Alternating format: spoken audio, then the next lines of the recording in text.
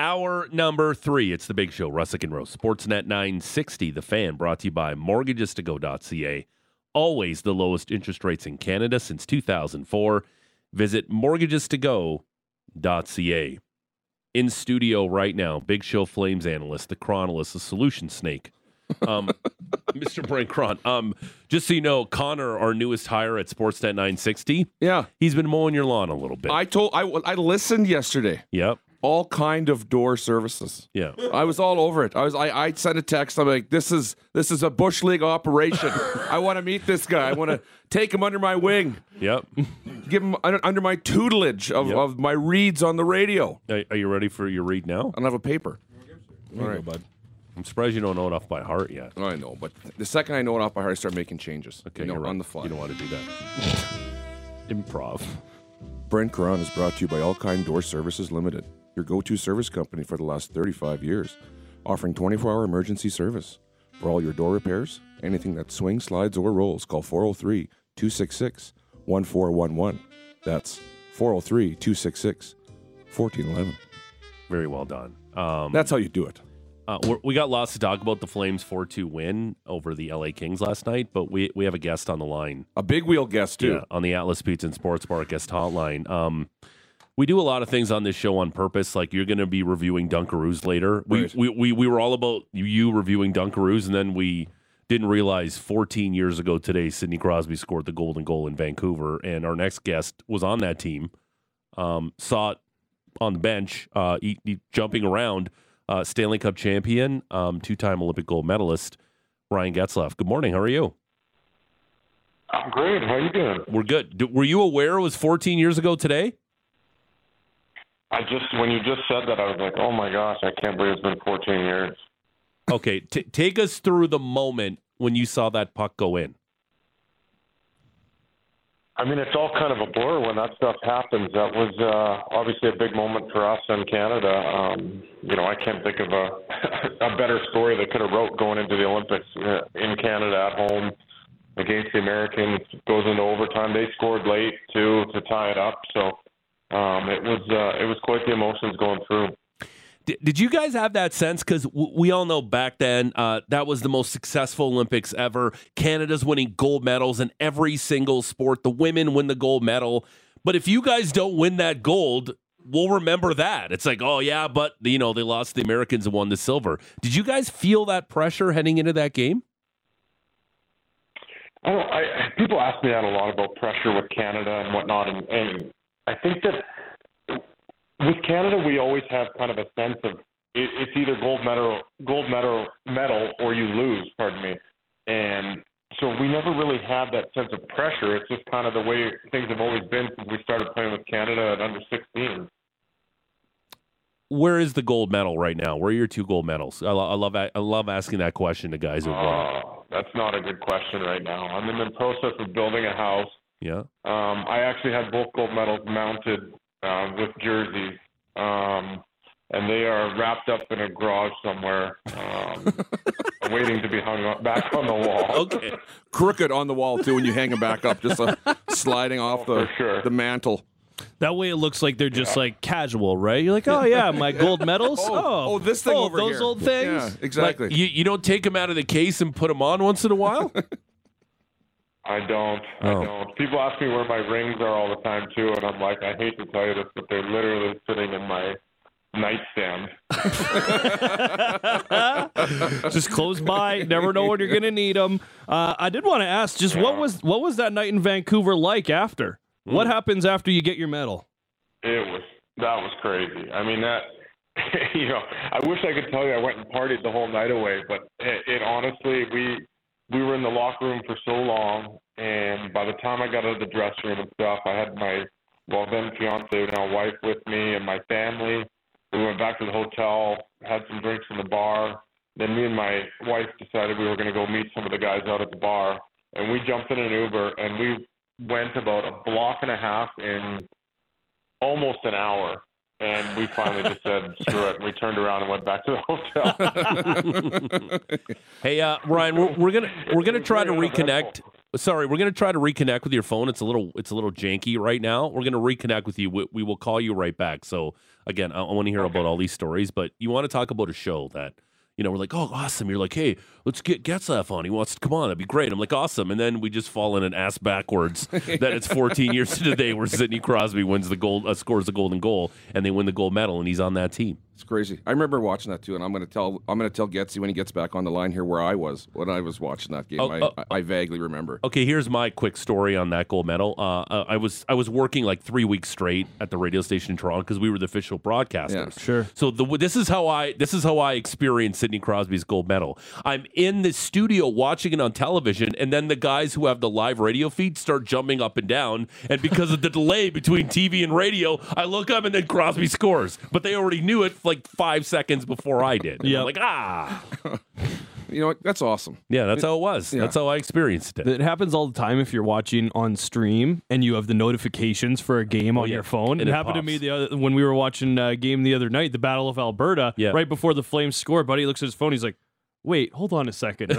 Sure enough, bingo. There we go. Yep. Ryan Getzlaf back on the Atlas Pizza and Sports Bar guest hotline. I hope that's better. Yeah, I hope so. I can hear you guys good. Oh, Okay, perfect. yeah, you're that's so that's a clear now. lot. That's a lot clearer right now.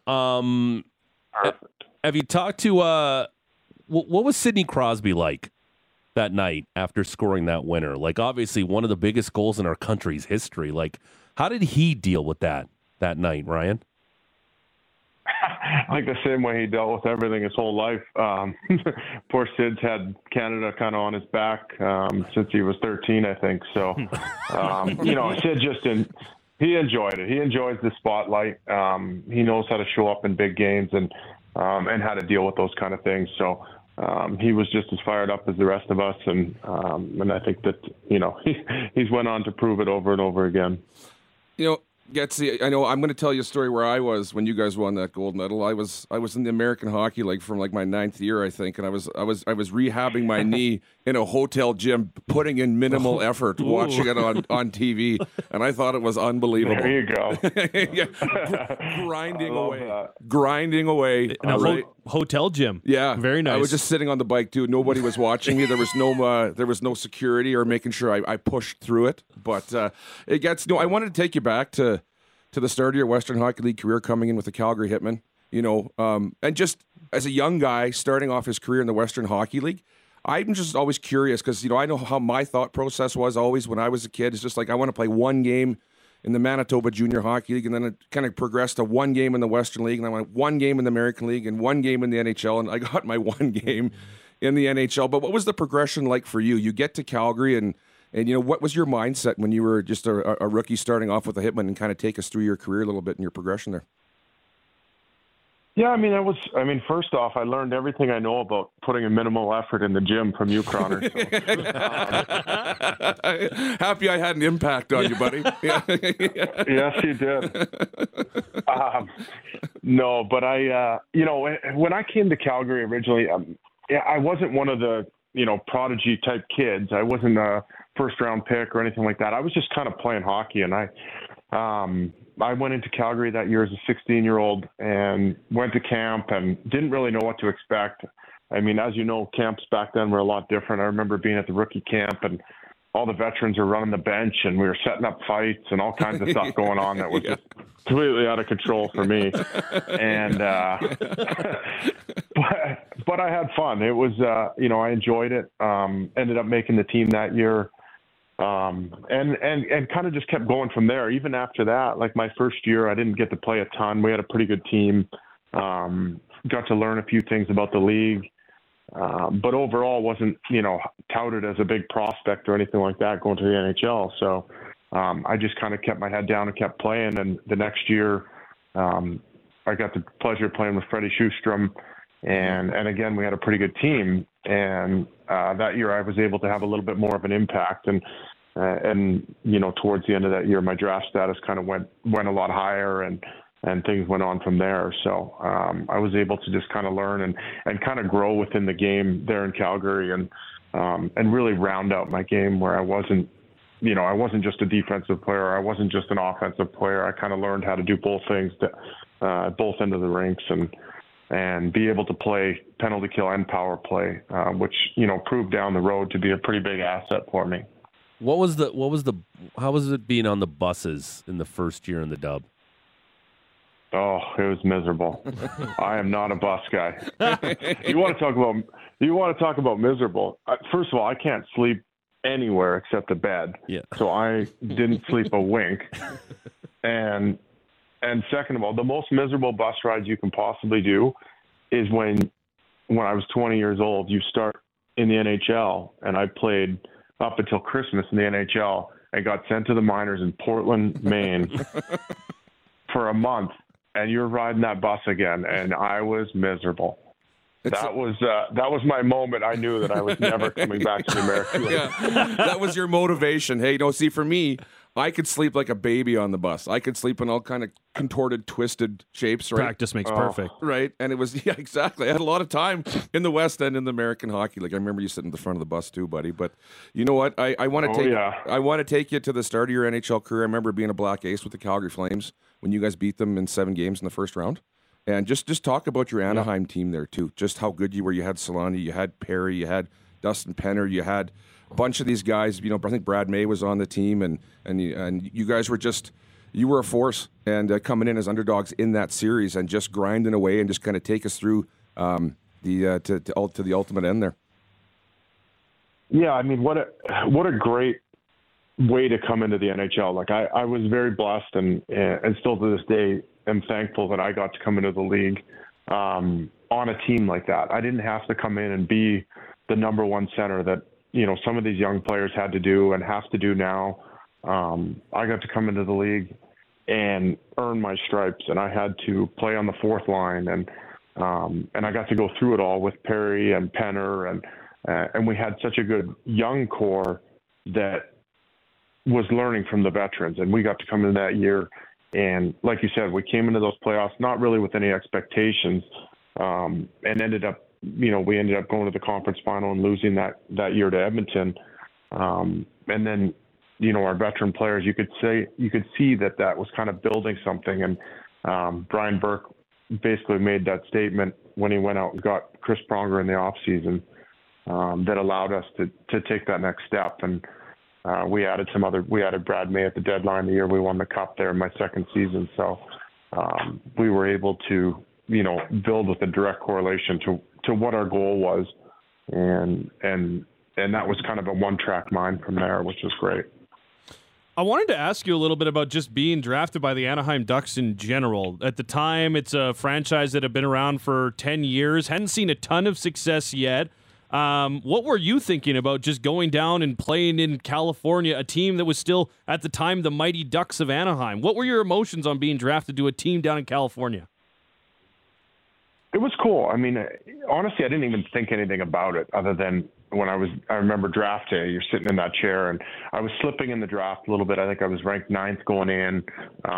There was really only, the Rangers were really the only team that I thought they had kind of said that they were going to take me.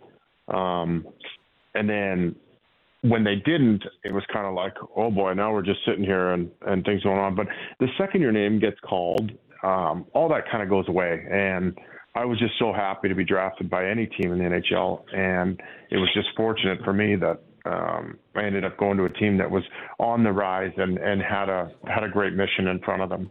That's wild because you got one franchise, it's the Rangers. It's in a huge market. It's been around since the original 6. And then you've got the fledgling Little Ducks. And obviously it turns out really well for you in your rookie year. Like, do you ever look back on that and how wild things are if it could have landed a little bit differently?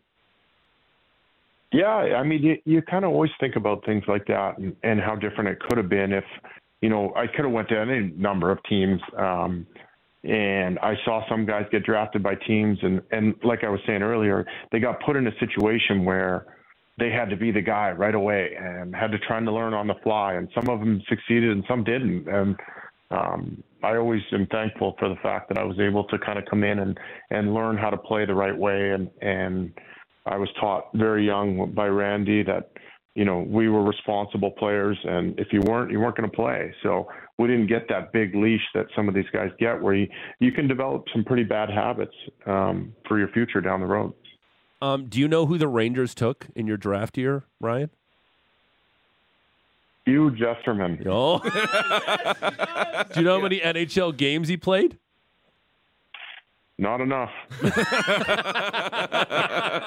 that one of those things you're like, Jessamine, when you were a rookie? Yeah.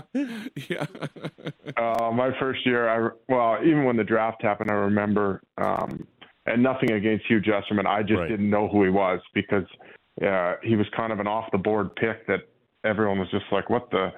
Because we all kind of came up and we most of us have played against each other for the most part, and and that was just the one pick that I will probably never forget, and the fact that the Rangers did that. And, but because you could probably ask me a bunch of other names on that list, and I wouldn't know where they were drafted. It doesn't really matter, does it? Right? But you know what? No. I can sympathize with Jessamine Getz. I really can, because I get to have to live with the fact that Henrik Lundqvist got taken in the 200 and something pick after I went 9th overall. So I get pot shots every once in a while. It's a tough life. I got broad shoulders, buddy. I'm still living through it. Yeah. Oh, buddy. We should play you the clip of what Brent Cron said during his draft year. The same year Rick DiPietro went number 1 to the Islanders. Cron was very confident. Very as cocky, an 18-year-old. confident. Do you have a GVP for us? He takes his goaltending thing very personally. He looked down at DiPietro and said, hey, I hear this guy can play the puck, but can he stop it? I didn't even remember saying that. I just lit him up hard. You never would. Yeah. These clowns here brought that to my attention, and we do throw it on anytime I want to call somebody out or light people up. It's like, well, look at this guy. He's just licensed to kill over here. I'm on fire. I love that, Connor. That's beautiful. Yeah. Oh, man. I bet you told that to Drager in confidence. I did. And then he just dropped it on the broadcast right in front of you. I was trying to give this false bravado, like I was just so super confident that that's what the guys wanted to hear, and then I just got sold out by the media. But anyway. Well, the dreaded media, they do that, huh? Yeah. It's always our fault. One of us. One of us. I assume that everything we're saying today is in confidence. Yes, for sure. Strictly. Yeah, it's just the four of us in here right now, just having a conversation. We're on a conference call, actually. Nobody's listening. Nice little conversation. That's good. That's Ryan Getzlaf, Stanley Cup champion, 2-time Olympic gold medalist on the Atlas Beach and Sports Bar guest hotline. The chronolist in studio as well, courtesy of All Kind Door Services, Big Show, Russick and Rose, Sportsnet 960 The Fan. Wanted to get your opinion on this. We brought up his name earlier, one of your teammates, Scott Niedermayer. Like, the guy's resume is just ridiculous. Crazy. Ryan Getzlaf. Why don't we talk more about Scott Niedermayer? And the dude has won everything, everywhere, anywhere he's ever played. Is he still a little underappreciated, which sounds insane? Well, I hate to say it, and it's not a shot at Scotty, but I think that the reason he gets underappreciated is because Scotty doesn't want to be appreciated. Scotty doesn't like to talk. Scotty doesn't like to do interviews. Scotty doesn't like to be. He's not exciting, for lack of a better term. He's just good. He's just flat out good. And Scotty would be the first one to tell you that. He likes that persona. He likes being under the radar. And he's one of the most accomplished players to ever play the game. And having the privilege of learning from him and sitting in the room with him, I got to learn a lot without him saying much. I wanted to ask you, in practice, who was tougher to play against on that blue line? Was it Niedermayer or was it Pronger? Physically or emotionally? Both. those are two different answers. Chris Pronger was physically really hard to play against because if you went anywhere near Chris Pronger or anywhere near that net, you'd be looking for a slash or a cross check in the back. So he made you earn that space even in practice. But Scotty was the frustrating part about Scotty was you're always bigger than him. Like I was never smaller than Scotty ever.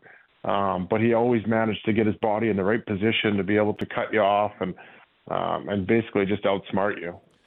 And that's that. You bring up a good point there about paying a price to stand in front of that. Like, are you watching games anymore? Are you paying attention to the league and what's going on? Yeah. Because the game is quite a bit different. And just kind of your thoughts on guys paying the price in front of the net and that kind of stuff. Because you were a heavy hockey player. You were a power forward. You earned everything you got, and you'd mix in a fight or two, and you don't see that much anymore. Where do you think the state of the game is at, just in your humble opinion? My humble opinion is the games where it's at, and that's why I'm sitting here today. It's one of those things. It's been a transition for sure. Watching players, both that I played with and now watch, it's just a totally different game. There's not much.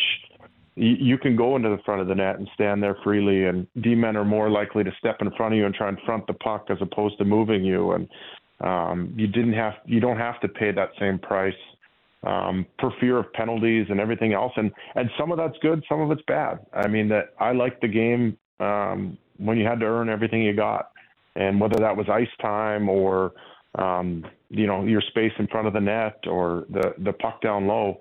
No matter what, you had to earn it. And in some cases now, it's not really about that. It's more about the skill game and getting up and down the rink fast. And I watch some of these games, and it doesn't feel like anyone ever stops. Yeah. You're watching around, and I'm like, I think everyone just turns. Nobody's stopping anymore. We're just going. Well, and it's funny when you say turn, it's like you used to get benched for not stopping on pucks and starting it all over again, and now 100%. It's just big airplane circles and coming back, and they're flying out there.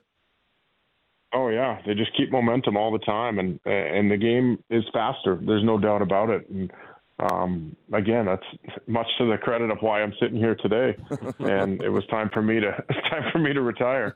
You shared a locker room with one of the poster boys for this new generation in Trevor Zegras. What was that like? Poster boy is a good thing to say. No, Z was. It's different, man. It's I gained a lot of experience. With the timing of my career, I think, when I came into the league, it was the Solanis, the Niedermayers, the Brad Mays, I could go up and down the list, but I got to come in that era where those guys, it was such a hard-nosed game, no questions asked. You were responsible for what you did on the ice.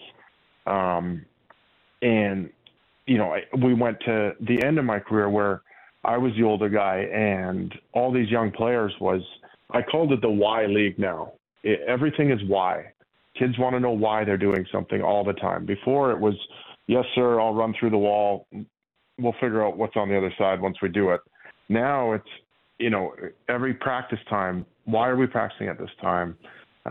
Every breakout, why are we doing it this way? Why are we doing it? And it's not necessarily a bad thing. It's just a different thing. And that's an adjustment when you go through trying to learn how to motivate kids and, not only motivate them, but understand them in the fact that we can communicate on what I expect on the ice and what they expect. And that was a transition. It was a hard thing to do. I had to definitely talk to a lot of people, and I reached out to people that I knew, and it's a different world. These kids do things now that I wouldn't even dream of doing, nor could I do with the puck. And they just do it freely throughout the game that we would be doing while we're playing shinny in the summer. So it's kind of it was a transition for sure, and something that you had to get used to. Can you hang out with us a little more, Ryan? We just want to take the break because we definitely want to get your thoughts on facing Mika Kiprusoff, whose number is being retired Saturday night. Sure. Here. Okay, all right, so we're going to take the break. Ryan Getzlaf, Stanley Cup champion, Olympic gold medalist, going to join us after the break. It's the big show, The Chronolist in studio, so we're going to talk to more with Ryan Getzlaf, get Cron's thoughts on the game last night, and he's going to taste test some Dunkaroos for us. It's all straight ahead. Some serious stuff. Big show, Russick and Rose. Sportsnet 960, The Fan. It's the big show, Russick and Rose. Sportsnet 960, The Fan. Brought to you by mortgagestogo.ca. Always the lowest interest rates in Canada since 2004. Visit mortgagestogo.ca. We'll wrap up the show with two things. Our lock of the day, courtesy of Meadow Supermarkets Calgary, and Brent Cron is going to give us a live review of Dunkaroos because this is the topic of conversation yesterday. You're going to have some, and you're going to discuss. George, you're looking at me right now. My body is an absolute temple. I don't put this filth into my body. You're right. Yeah. Hold on. But we want to hear your review of Dunkaroos. I'll eat both boxes. Yeah. Okay. I can't wait. Also, you're brought to you by our good friends at All Kind Door Services. Can you indulge us, please? Yeah, I appreciate that. Okay. Brent Cron is brought to you by All Kind Door Services Limited. your go-to service company for the last 35 years, offering 24-hour emergency service. For all your door repairs, anything that swings, slides, or rolls, call 403-266-1411. That's 403-266-1411. Well done. Stanley Cup champion, Olympic gold medalist, future Hall of Famer, Ryan Getzlaf on the Atlas Pizza in Sportsport Castellans. Thanks for hanging out with us. What do you think of Brent Cron's reading ability, his spots? What do you think, Getz? I absolutely love that music that plays in the background. That is completely Croner's. I think he listened to that before games, too. Yeah, it's exactly right. I would put it on the sound system because there was no headphones in the dressing room, so I'd make them listen. We didn't to have that then. No, we had a 5 CD disc changer, I think, that we had to mix CDs. It was awesome. Oh, yeah. Wanted to ask you, obviously, the retiring Mika Kiprusoff's jersey, but I wanted to ask you this question first. Corey Perry still getting after it in the National Hockey League, playing 3 hours north at Edmonton. What's the best chirp you heard him that you can share with us that's radio-friendly on the ice? Probably can't. There's going to be a lot of silence right now. Was he the best talker you played with? No. Pears barely says anything. Oh, okay. He's more the guy that just sits quietly and does stupid things, like squirting water in gloves, taking sticks, hitting the goalie on the way by, all the other stuff that annoys people. I think he was more annoying because he didn't talk. Oh, okay. How many times did you see him? It's really hard to argue with someone who doesn't talk back. Yeah, and he has those eyes that just cut through you. Like, how many times did you see him do the water in the gloves trick? Because that would have driven me crazy. Yeah, I don't know. I stopped paying attention to his antics probably after the 5th year in this league, but most of them ended up getting me in fights. Yeah, you're just shaking your head like, not again. Really? Okay. All right, here we go. We're doing this again? Oh, okay, well, all right, let's do it. now I got to ask you, what's the hardest punch you've ever taken in the league, and who was it? Not that I was the best fighter on the planet, but I had a long reach, so I had the ability to not get hit very much, and that was kind of my goal going into the fight. Right. Not one of those guys that's just going to exchange blows. But I got hit. I think I want to say it was McCormick maybe, and I fought him in Buffalo one year, and he caught me with one on the side of the cheek. But other than that, I don't really remember getting hit very square ever. So I was very fortunate. There's a picture of when you took a puck in the face and you kind of got a whole bunch of stitches. Your lip got busted up. Was that the worst you ever felt from, I guess, just being in the game? Yeah, I think that was. You're probably talking about the one from the playoffs against Dallas. Yep. Yeah, that one, honestly, as bad as it looked, it really wasn't that bad because the 4 teeth that it knocked out were already fake, and yeah, and my lip got cut open, which was what it was. And it's funny, that was actually the same night that my daughter was born. I had to go to the hospital right after the game, and my daughter was born later. Instead of going to the delivery room, they just rushed you off to the emergency room. Like, no. Seriously. Oh yeah, I got there, and the nurses were like, "Can we get you anything?" But I'm like, I'm fine. Just take care of my wife and the baby. Like, hey, and I took a slap shot in the face from Shane Doan in Phoenix the one year, and that's the worst I've ever had as far as an injury. That was. I kind of shattered my skull a little bit, and just a little. Yeah, that one. Just a little bit. Yeah, that one wasn't very good. That one hit me square in the forehead. Oh boy. Oh God. You know, it's funny too with your wife delivering the baby. I'm sure you said the nurses were all over you, making sure you were okay, and you were probably just getting laser beams from your wife too. It's like, this is my time. Focus is on me, and everybody's just looking at you. Is Ryan Getzlaf okay? Is he going to be all right today? Yeah. I get one night. Yeah, one night, right? And you take it away from me too, right? Couldn't do it. Yeah. But I wanted to just ask you too about some rivalries. Some big games that were fun games for you to play in, whether it's buildings or teams or games that you remember where you were just engaged from the start, whether it's fight, hat trick, goals, all that kind of stuff. Who were some of your big games that you got up for, whether it's playoffs, regular season, doesn't matter, but just that didn't take you much to get fired up? Yeah, I mean, I think that the one thing I've definitely learned over my career is that, like, the only rivalries you can ever have is if both teams are competitive, and you usually build that through the playoffs. So, Calgary I always loved. I loved playing in Calgary, partially because I played there, and I loved being in that building, and I thought it was fun, and always had family in the stands, stuff like that. So I really loved coming back to Calgary. But that was also built my first year in a rivalry in the playoffs. You play against them for a 7-game series, and you build that kind of hatred, for lack of a better term.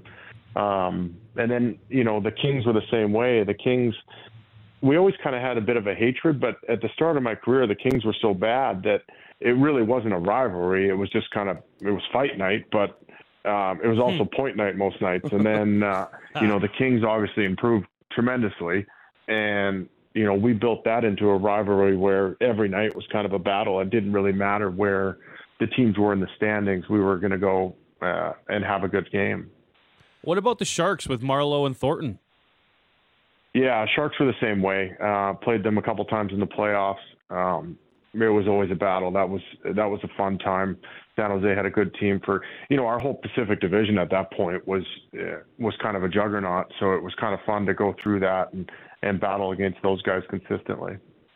Ryan Getzlaf, Stanley Cup champion, Olympic gold medalist, joining us here on the Atlas Pizza and Sports Bar Guest Hotline. Big show, Russick and Rose with the Cobra in studio. Sportsnet 960, The Fan. Obviously, I'm sure you're aware they're retiring Mika Kiprasov's number 34 to the rafters here at the Scotiabank Saddledome on Saturday. What are some of your memories facing that guy? Yeah, not good ones. He was a battler, man. I'm glad they're retiring. He deserves it. He did a lot in Calgary, and playing against him was always difficult. That guy, he battled as hard as any goaltender I ever played against, and was kind of never out of the fight. When it came to reaching back and making a save or whatever it was, he just never kind of quit on a play. And it was really annoying as a player when you kind of see an open net and he reaches back with his glove or his stick or something and is still battling to make that save. One of the things that I find fascinating, kind of going back to his career and when you were playing, like, what was your emotion when you saw that you were going to face the backup for Calgary during that stretch when he was here and he was playing like 65, 70 games a season? Honestly, I can't really recall. He just played all the time, so yeah. I don't know what happened. I mean, he was just always in the net. Does that get in your head when you face a guy like that, Ryan, that he's so good and he never gives up on a play? Does it make you try to make that extra play that you normally wouldn't when you're facing a guy like Brent Cron? No offense. Oh, Cron, that's messed up. Sorry. I know that hurts. I think that hurts. Sorry. I think the one thing that you could say about my career is that I never hesitated to make the extra pass. So it wasn't something I consciously had to think about when the goalie was in the net. I probably did it more often than I should have, but you definitely had to pay more attention to finishing plays. I much like Jonathan Quick when we played against him. Like Quickie was, they always battle for those extra pucks, and there were some goalies that didn't move as well that you maybe didn't have to be quite as precise when you were shooting it in the open net once you kind of had them beat. I know coaches always try and give you a little bit of a book on the opposing goalie. Was there anything you were being told before games to try and attack when he was in the net? Oh, man, I have a great story for you on this. When we were playing Calgary in the playoffs that first year, I remember our goalie coach, Francois Allaire at the time, came in, and they would always do like a pre-scout for the series, and our goalie coach would give a pre-scout on the goalie, and Kiprasov was going to play, obviously, so he starts this whole thing, and he kind of tells us a couple tendencies, and then he goes in to tell us how Mika he's not good with side-to-side shots, and he goes to show these clips of one-timers going in. And I'm not joking. He showed 7 clips, and every one of them was like dot-to-dot one-timer right under the bar. We were all and we were just like, yeah, I don't know if there's a goalie on the planet that stops those. I don't know if you could say that. I don't know if you could say that's a weakness. You know what? my first year as a Black Ace when the Flames went to the Stanley Cup final, I remember being in Tampa Bay, and it was me and Christoph Oliwa, and I can't remember who else was on the ice. And Oli kept telling me how awesome Marty Brodeur was, and we're going to work on this drill. And it was backdoor one-timers standing still, and they just fired him in the empty net. And Oli skated by me. He's like, "You have to make those saves if you want to play in the National Hockey League." It was awful. I hated it. It crushed me. And at that point, you were like, "Well, I don't want to play in the NHL." Yeah, you know what? Sign me up for the bus in Omaha. I'm out of here. Yeah. That's a great story. I also wanted to ask you just real quickly, just if you follow the Hitmen still, because obviously it was a team you played junior in, having a decent year and a top prospect for the upcoming draft. Do you keep tabs on them still? I try to pay attention when I can. I'm actually watching more and more hockey now. I'm doing a little player development stuff for Anaheim, so I'm forced to pay attention a little bit more to the junior ranks. But I haven't seen the Hitmen play this year, to tell you the honest truth. In years past, it was a lot easier for me to keep tabs because I was running that. We had a suite at the games, and we were taking kids to the games and stuff. And so I was definitely a little bit more involved at that point. But Calgary is always going to be kind of a home for me, a second home, and I always enjoy their success as well. Ryan Getzlaf, Olympic gold medalist, 14 years to the day. Man, did we fall ass backwards into that one. Yeah. And Stanley Cup champion. Terrific stuff. Let's do it again soon. Thanks for this. Oh, you got it, guys. Thank you for having me. Thanks, Getz. There he goes. Ryan Getzlaf. Pretty good get, Croner, I got to say. Yeah. You know what? It popped into my head last week. I'm like, I wonder if this number still works. Right? Yeah. And I texted. I'm like, hey. I wonder if this number still works. Yeah. It does. And it's like, hello. And he's like, hello. Hello. Yeah. Is this Ryan Getzlaf? Yes, it is. Oh, great. Yeah. Hey, Croner. We played this game a while ago. What's the most famous number in your phone? Who's the most famous person in your phone? Oh, boy. Ooh. Mine? I think I gave mine last time. But I don't know. That's a good question. Like, Lanny McDonald's in there, right? TVP. Thank you. Oh, stop. He said that's a good There's question. so many. There's so many in there. I had to think. Mine, Joe Montana. Seriously? I have his number. Do you just make a fake number up and then put his name No, in there? I would never do that. I would never do that. Joey Chestnut. Okay. That's a good one. Yeah. I gave you Cousin Sal's number. Yeah, I got Cousin Sal. That's yeah. And Jimmy Kimmel, Cousin Sal. I Yeah. gave you that number. You got a bunch of hockey. You don't boys have Wayne in Gretzky's number? No, Gretz. Mario? I think Gretz called in when he was here. Yeah. You know I've never interviewed Wayne Gretzky? Really? Yeah. Let's see if I can get him on. I haven't interviewed him. Man, he Really? did. Yeah. Okay, well, you got me beat. I've never interviewed him. In your face. Take that. We got about 10 minutes to go here. Wanted to ask you quickly about the game last night. Yeah. 4-2 win for the Flames. Watch out. 4 straight wins for your Calgary Here they Flames. The 2 goals that got scored off the rush on shots that maybe the goalie's got to have. I want to get your thoughts on the Danault goal that maybe tipped the Anderson stick. I'm not sure. And the Sharon Govich goal that ended up being the winner. Like, tell me, is that both on Talbot and Markstrom? Like, because it felt like there was an odor to them, but I'm not sure why they went in. Well, Can you explain to us how they went in? I will do my best. Well, that's all we ask of you. I'll lay it all on the line here. Okay. Lay it on the line. So when Danault comes in, Yep. Anderson's a bit behind the blue line too, right? Like his gap isn't fantastic on that play.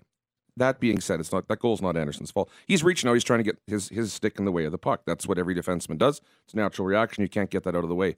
Even if it doesn't hit his stick, just the fact that it's being there, you're almost waiting for something. It's like a guy standing in front of you sometimes, and you know he's trying to tip it. Mm-hmm. But if you try to if you try to catch it, or you try to do something, there's so many things that Predicted the deflection. yeah, right. And you sit there and you're kind of cheating the deflection. He misses it, it goes in. So that's why you just kind of play big and blocky. But with a tip, you can get right behind the player. So if he does hit it, it can hit you in the shoulder. You don't have to react to the tip as much. A far out shot's a bit different. Clear line of sight, no screen, just that reach. He might have just lost the puck for a quick second, or it could have taken a dip. I rewinded that about a million times. Like, did that hit something? And went in right off the post too. Like it wasn't like it beat him in the middle of the net or went under his glove. Was Picked over his spot. glove, posting in. Was it because it wasn't shot that hard? Derek Wills on the broadcast, he had to nail it right away. It was 82.8 miles an hour. Is it because it wasn't shot that hard? Well, that's still a pretty good shot for 82 with a stick in the way. Like that's still got some sizzle on, and he was at top of the circle roughly. I think if you ask Markstrom, that's a stoppable puck. Oh, yeah. Right? 100%. But, there's a few intangibles in the way where, it just delays that reaction a tad because you obviously you're not going to, you can't react to something like that. You have to kind of read it a little bit too and then have your body kind of follow it. And when there's that stick in the way, it does happen where it just kind of delays you for the extra second to see exactly what's going to happen. And then you go, it's almost like a little hiccup or the Charles Barkley hitch before he swings his golf club. It's and that's what I think happened on that play. Anything to the just right to left movement, and then the shot goes opposite way. That happens, but the guys move so well right now, and he moved right to left, but he was set for the shot. Yep. Right. So it's like he was still moving. If he was still moving, that would be you couldn't fault him on that. But he was set. He was stopped. His feet were steady. His shoulders were up. It's not like he was chasing the play. He was ahead of it.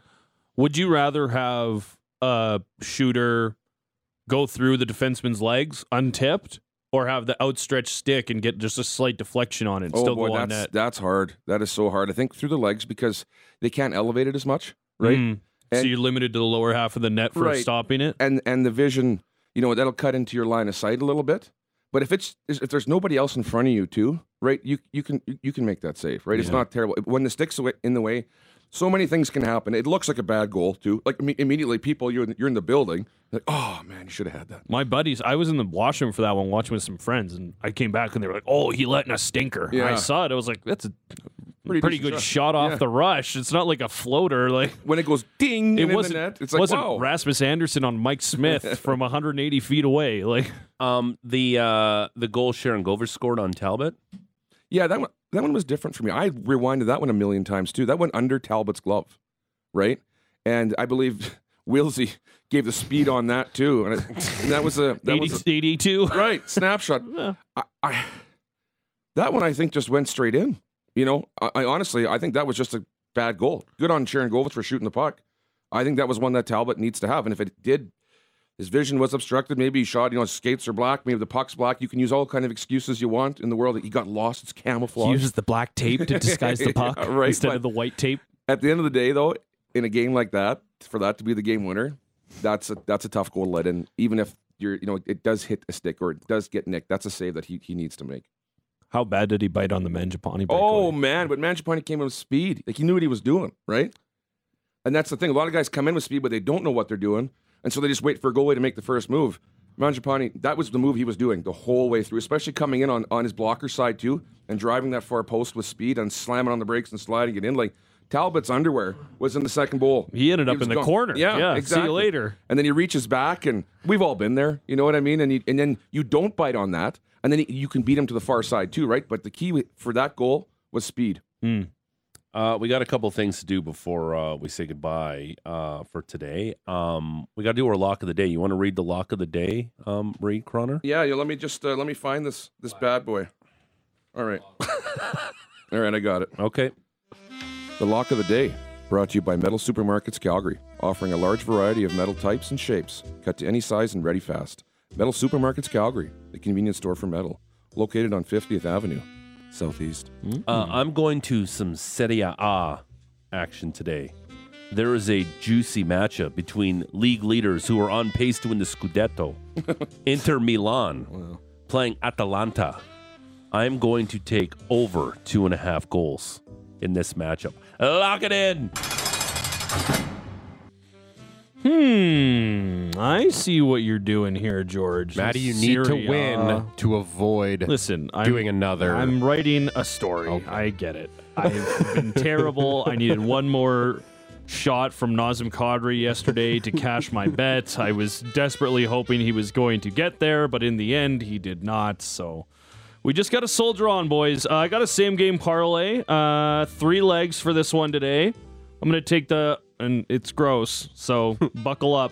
Oilers on the money line, parlayed with a Draisaitl point and Hyman over 2.5 shots. Okay. Blues on the second half of a back-to-back. Oilers have been mid lately, but so have the Blues. It's a tough back-to-back, Winnipeg to Edmonton. Yikes. What was that last one there? Hyman over 2.5 shots and Draisaitl over a half. Lock it in. What are we doing, Patrick? Mavericks and Raptors tonight. Going to go Luka Doncic, Scotty Barnes, RJ Barrett combined to score over 80 points. Wow. Okay. DVP? I'm going to jump on that game as well. Raptors are stringing a couple wins together here. The Mavericks have lost 2 in a row, especially after a big night from Luka Doncic there. I'm just going to take the Raptors on the money line. They're plus money tonight. There you go. Lock them in. Toronto, where are we going for your lock of the day? Well, I had to sign into some betting sites, but I'm going to get some free bonus cash. And I couldn't get there in time, but I believe that the St. Louis Blues are a plus 220 tonight. Oh, ooh, and I think that after the game, the Oilers stank the joint out Saturday. They eked a victory out against LA. Mm-hmm. I think that Binnington and the Blues are going to take it to the boys up north. Okay, lock them in. Did Binnington play yesterday? He probably did. Yeah. No, it was Hofer. Is it Joe Hofer? Oh, it was Hofer. You got Binner tonight. He was a hometown Binner. boy. There you go. Hometown game for Hofer. There's one before we get to a taste Hofer test. is a What do you got coming up in Mucho Big Show? I'm going away, but GVP, what do you have? Big Nazar is going to join me at the bottom half of the hour. We're going to get the feel from Vancouver on this whole Elias Pettersson deal. Oh, it's stinky, juicy. stinky over there. It's hey? juicy. Oh, boo, Vancouver. Whoa. Petey, no. Petey, no. It's too bad. We need cameras. You pinching your nose is quite the visual. Yeah. Yeah, it is, yeah. Something stinks. Yeah, yesterday we did a lot of things on the show.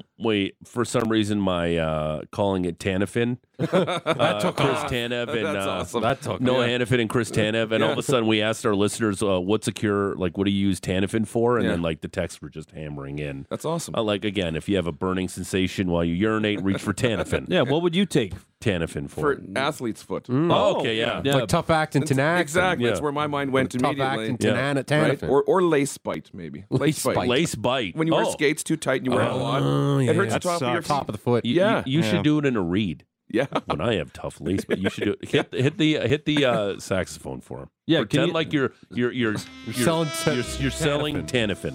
Yeah. When you've finished a triple overtime game in the National Hockey League playoffs and your feet ache from tight, waxy laces after playing 82 games in a season, plus more playoff games. That's a lot for a goalie. That's a lot. There's a lot. I reach for Tanafin. Relieves the itch. The burn. Oral or cream. Suppository. Too. Yeah. Okay, An aerosol spray. Aerosol. Okay. A topical gel. So for some reason, Dunkaroos came into the conversation yesterday. How? I can't even remember now. I don't remember how it came in, but I wasn't a huge fan of Dunkaroos because No. I'm like, there's much better lunch cakes than Dunkaroos, like a Joe Louis, a Passion Flaky, a Twinkie. The list goes on and on. Yeah. But Ding I go, dong. yeah. So we had a ho ho. We also we're like, we got to get Brent Cron to taste test a Dunkaroo live on air. Yeah. So there you go. Well, do you have your own? Oh no, he just gave me his. No, you can have one if you want. I don't need to. Open I don't up need a to fresh sully. Open up a fresh one. I don't need Open up to a fresh sully a box. new box of So Dunkaroos. can you okay, I'll please eat 'em for you can if you you don't please like 'em. open it up and now just tell me your first impression of looking at the Dunkaroos? Like, what's the scent? I like the light blue casing. Yep. It's very nice in the eyes. Thin plastic. It's very. Translucent. It's warming, right? Yeah. It's very inviting. Actually, would be the word. They Right? got good branding. They have better if used by May 2024. So I'm sure somebody bought these in 2010. Yeah. The vanilla aroma Yeah. is filling up my nose. Okay. This It also says better if used by, not Yeah, like it You expired. can still have it, but it's gonna be better before. exactly. The sprinkles in the vanilla there this sprinkles in the vanilla. The dip looks like cement. doesn't taste like it though. It tastes good. Yeah. A quick mix of Now- cement. Now, do you want to go ahead and try one now? There's a stamp of a D on the cookie. Yeah. To know you're eating some good stuff. Okay. The, So fir- the he's first dipping it in now. the Into first scoop. into the icing. Sizable Let's scoop. get some mouth noise here. the cement dip is actually quite smooth and Okay. squishy. I want you to taste it now. He's chewing it. He's savoring it. I'm grinding it into a fine powder now. So now, the original first taste. Explain that to us. Tastes like birthday cake. Okay. Like a very cheap, inexpensive birthday Yeah. cake that fell onto the pavement. Okay. How's the sensation on your mouth skin? Oh, it's sticking to my left cheek. Okay. I do believe I have a sprinkle caught in between my jibs. Work that with your tongue. Try one more. I want to get the mouth feel on this too. Try it one more. How it feels in your mouth. The dip is still on my bottom lip. I can taste it. Okay. It is. You just took that second one like you were taking medicine. I know. This stuff, my Yeah. teeth will fall out in 6 seconds eating this stuff. I don't have a sweet tooth, despite how I appear. I'm more of a Salty kind salty of guy. kind of guy. Okay. These Out are of absolute 10. dog. You know that they're Okay. not good. Dog Out ass. of a 10 bell save, which I still don't understand how that works. In the 10 bell save scale, how many bells is that getting? 0.5 of a bell. Wow. Yeah. Matt Yummy, disagrees. yummy. And it's supposed to be a snack, but doesn't fill you up. There is no goodness in this that'll fill your tummy up for the rest of the day. It'll give you a sugar high and then give you a headache and make you irritable. 120 calories in one tray. Okay. In one cookie. After you eat all the icing. I'll say the cookies have gone way downhill. The since I cookies was a have kid. gotten worse. Yes. The icing is still the same. It's probably the same batch that they Probably, made back yeah. then. And this looks handcrafted too. These cookies look like they're individually made Yeah, by hand. definitely right? not a machine. Not a machine whatsoever. That's a nice touch. That is the voice of Brent Cron, courtesy of our friends at All Kind Door Services. We'll talk to you Monday after Yeah. the massive game on Saturday. Or do you wanna Are come in going to Friday? the game? Are you bringing a I'm friend going in? to the game. You gonna bring a friend on Friday? I might have to. Yeah. Yeah. Let's you do want it. to come on Friday? Let's do it. Why not? Do you want to get you want a man staging on, right? You think you can make that happen? I'll do my best.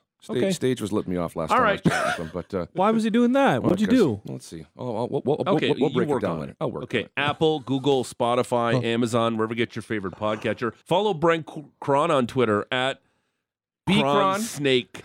Prawn snake. Yeah. No, it's the bit. He gets your name wrong. Oh, it's yeah, it's of part of Cron the bit. Snake. Yeah, And yeah. again, because you stir people up I do. with your Oilers takes. Oh, People I get do. mad at you. I know. People get mad. I- Who's this guy? You're the fraud. Yeah. You are the fraud. We never even got to your tweet yesterday. I know. That's pretty good. Yeah. That you were thing just blew mixing up. it up. Yeah. My notifications are going crazy. I wake up from my nap. What the hell happened? Yeah. Connor kicking Just- the Hornets' nest. Exactly. Brent Cron, he just throws a Molotov cocktail in Edmonton all the Yeah, time. and then you know what I did? I ran away. Yeah. I went back to my, You I- did. I went back to my dinner, and I just sat there like, "Ooh, this is delicious." Yeah. Listening to my phone go bing, bing, bing, bing. Oh, bing, well. Roll bing. this grenade into Flames Twitter. And you can't see me, but I took my phone and I was like this. Flipped it I over. just flipped it over. I'm like, I can't enjoy my And meal. just like that, you all mean nothing to me. Just so you know, that also works in the internet. Just turn it off. yeah. Just turn it off. No, I know. It's like people that get chirped on Twitter. I get lit up every once in a while. I think it's hilarious. Yeah, why not? It's all. It's They're supposed to mean be too. fun. They can be Oh, they're mean. They're so Oh, mean. they're mean. It's awfully mean to be, or easy to be mean when you don't have a face. yeah, it's true. It's very true. Yeah. I prefer it. Yeah, and those are like the most unassuming people, and they're I just know. farming you up like Yeah. nobody's business. Yeah. All You right, have to be the worst hockey player I've ever seen. yeah, But that was to his face. that was to his face. All right, Apple, Google, Spotify, Amazon. It was actually into the back of his ear. Wasn't it whispered into his It was ear? whispered into his ear. Apple, Google, Spotify, Amazon, wherever you get your podcast. We'll be back tomorrow with more hard-hitting stuff like how does a Dunkaroo taste? Yeah. That's it for us. Have a terrific Wednesday. Bye. Bye. Sit, Ubu, sit. Good dog.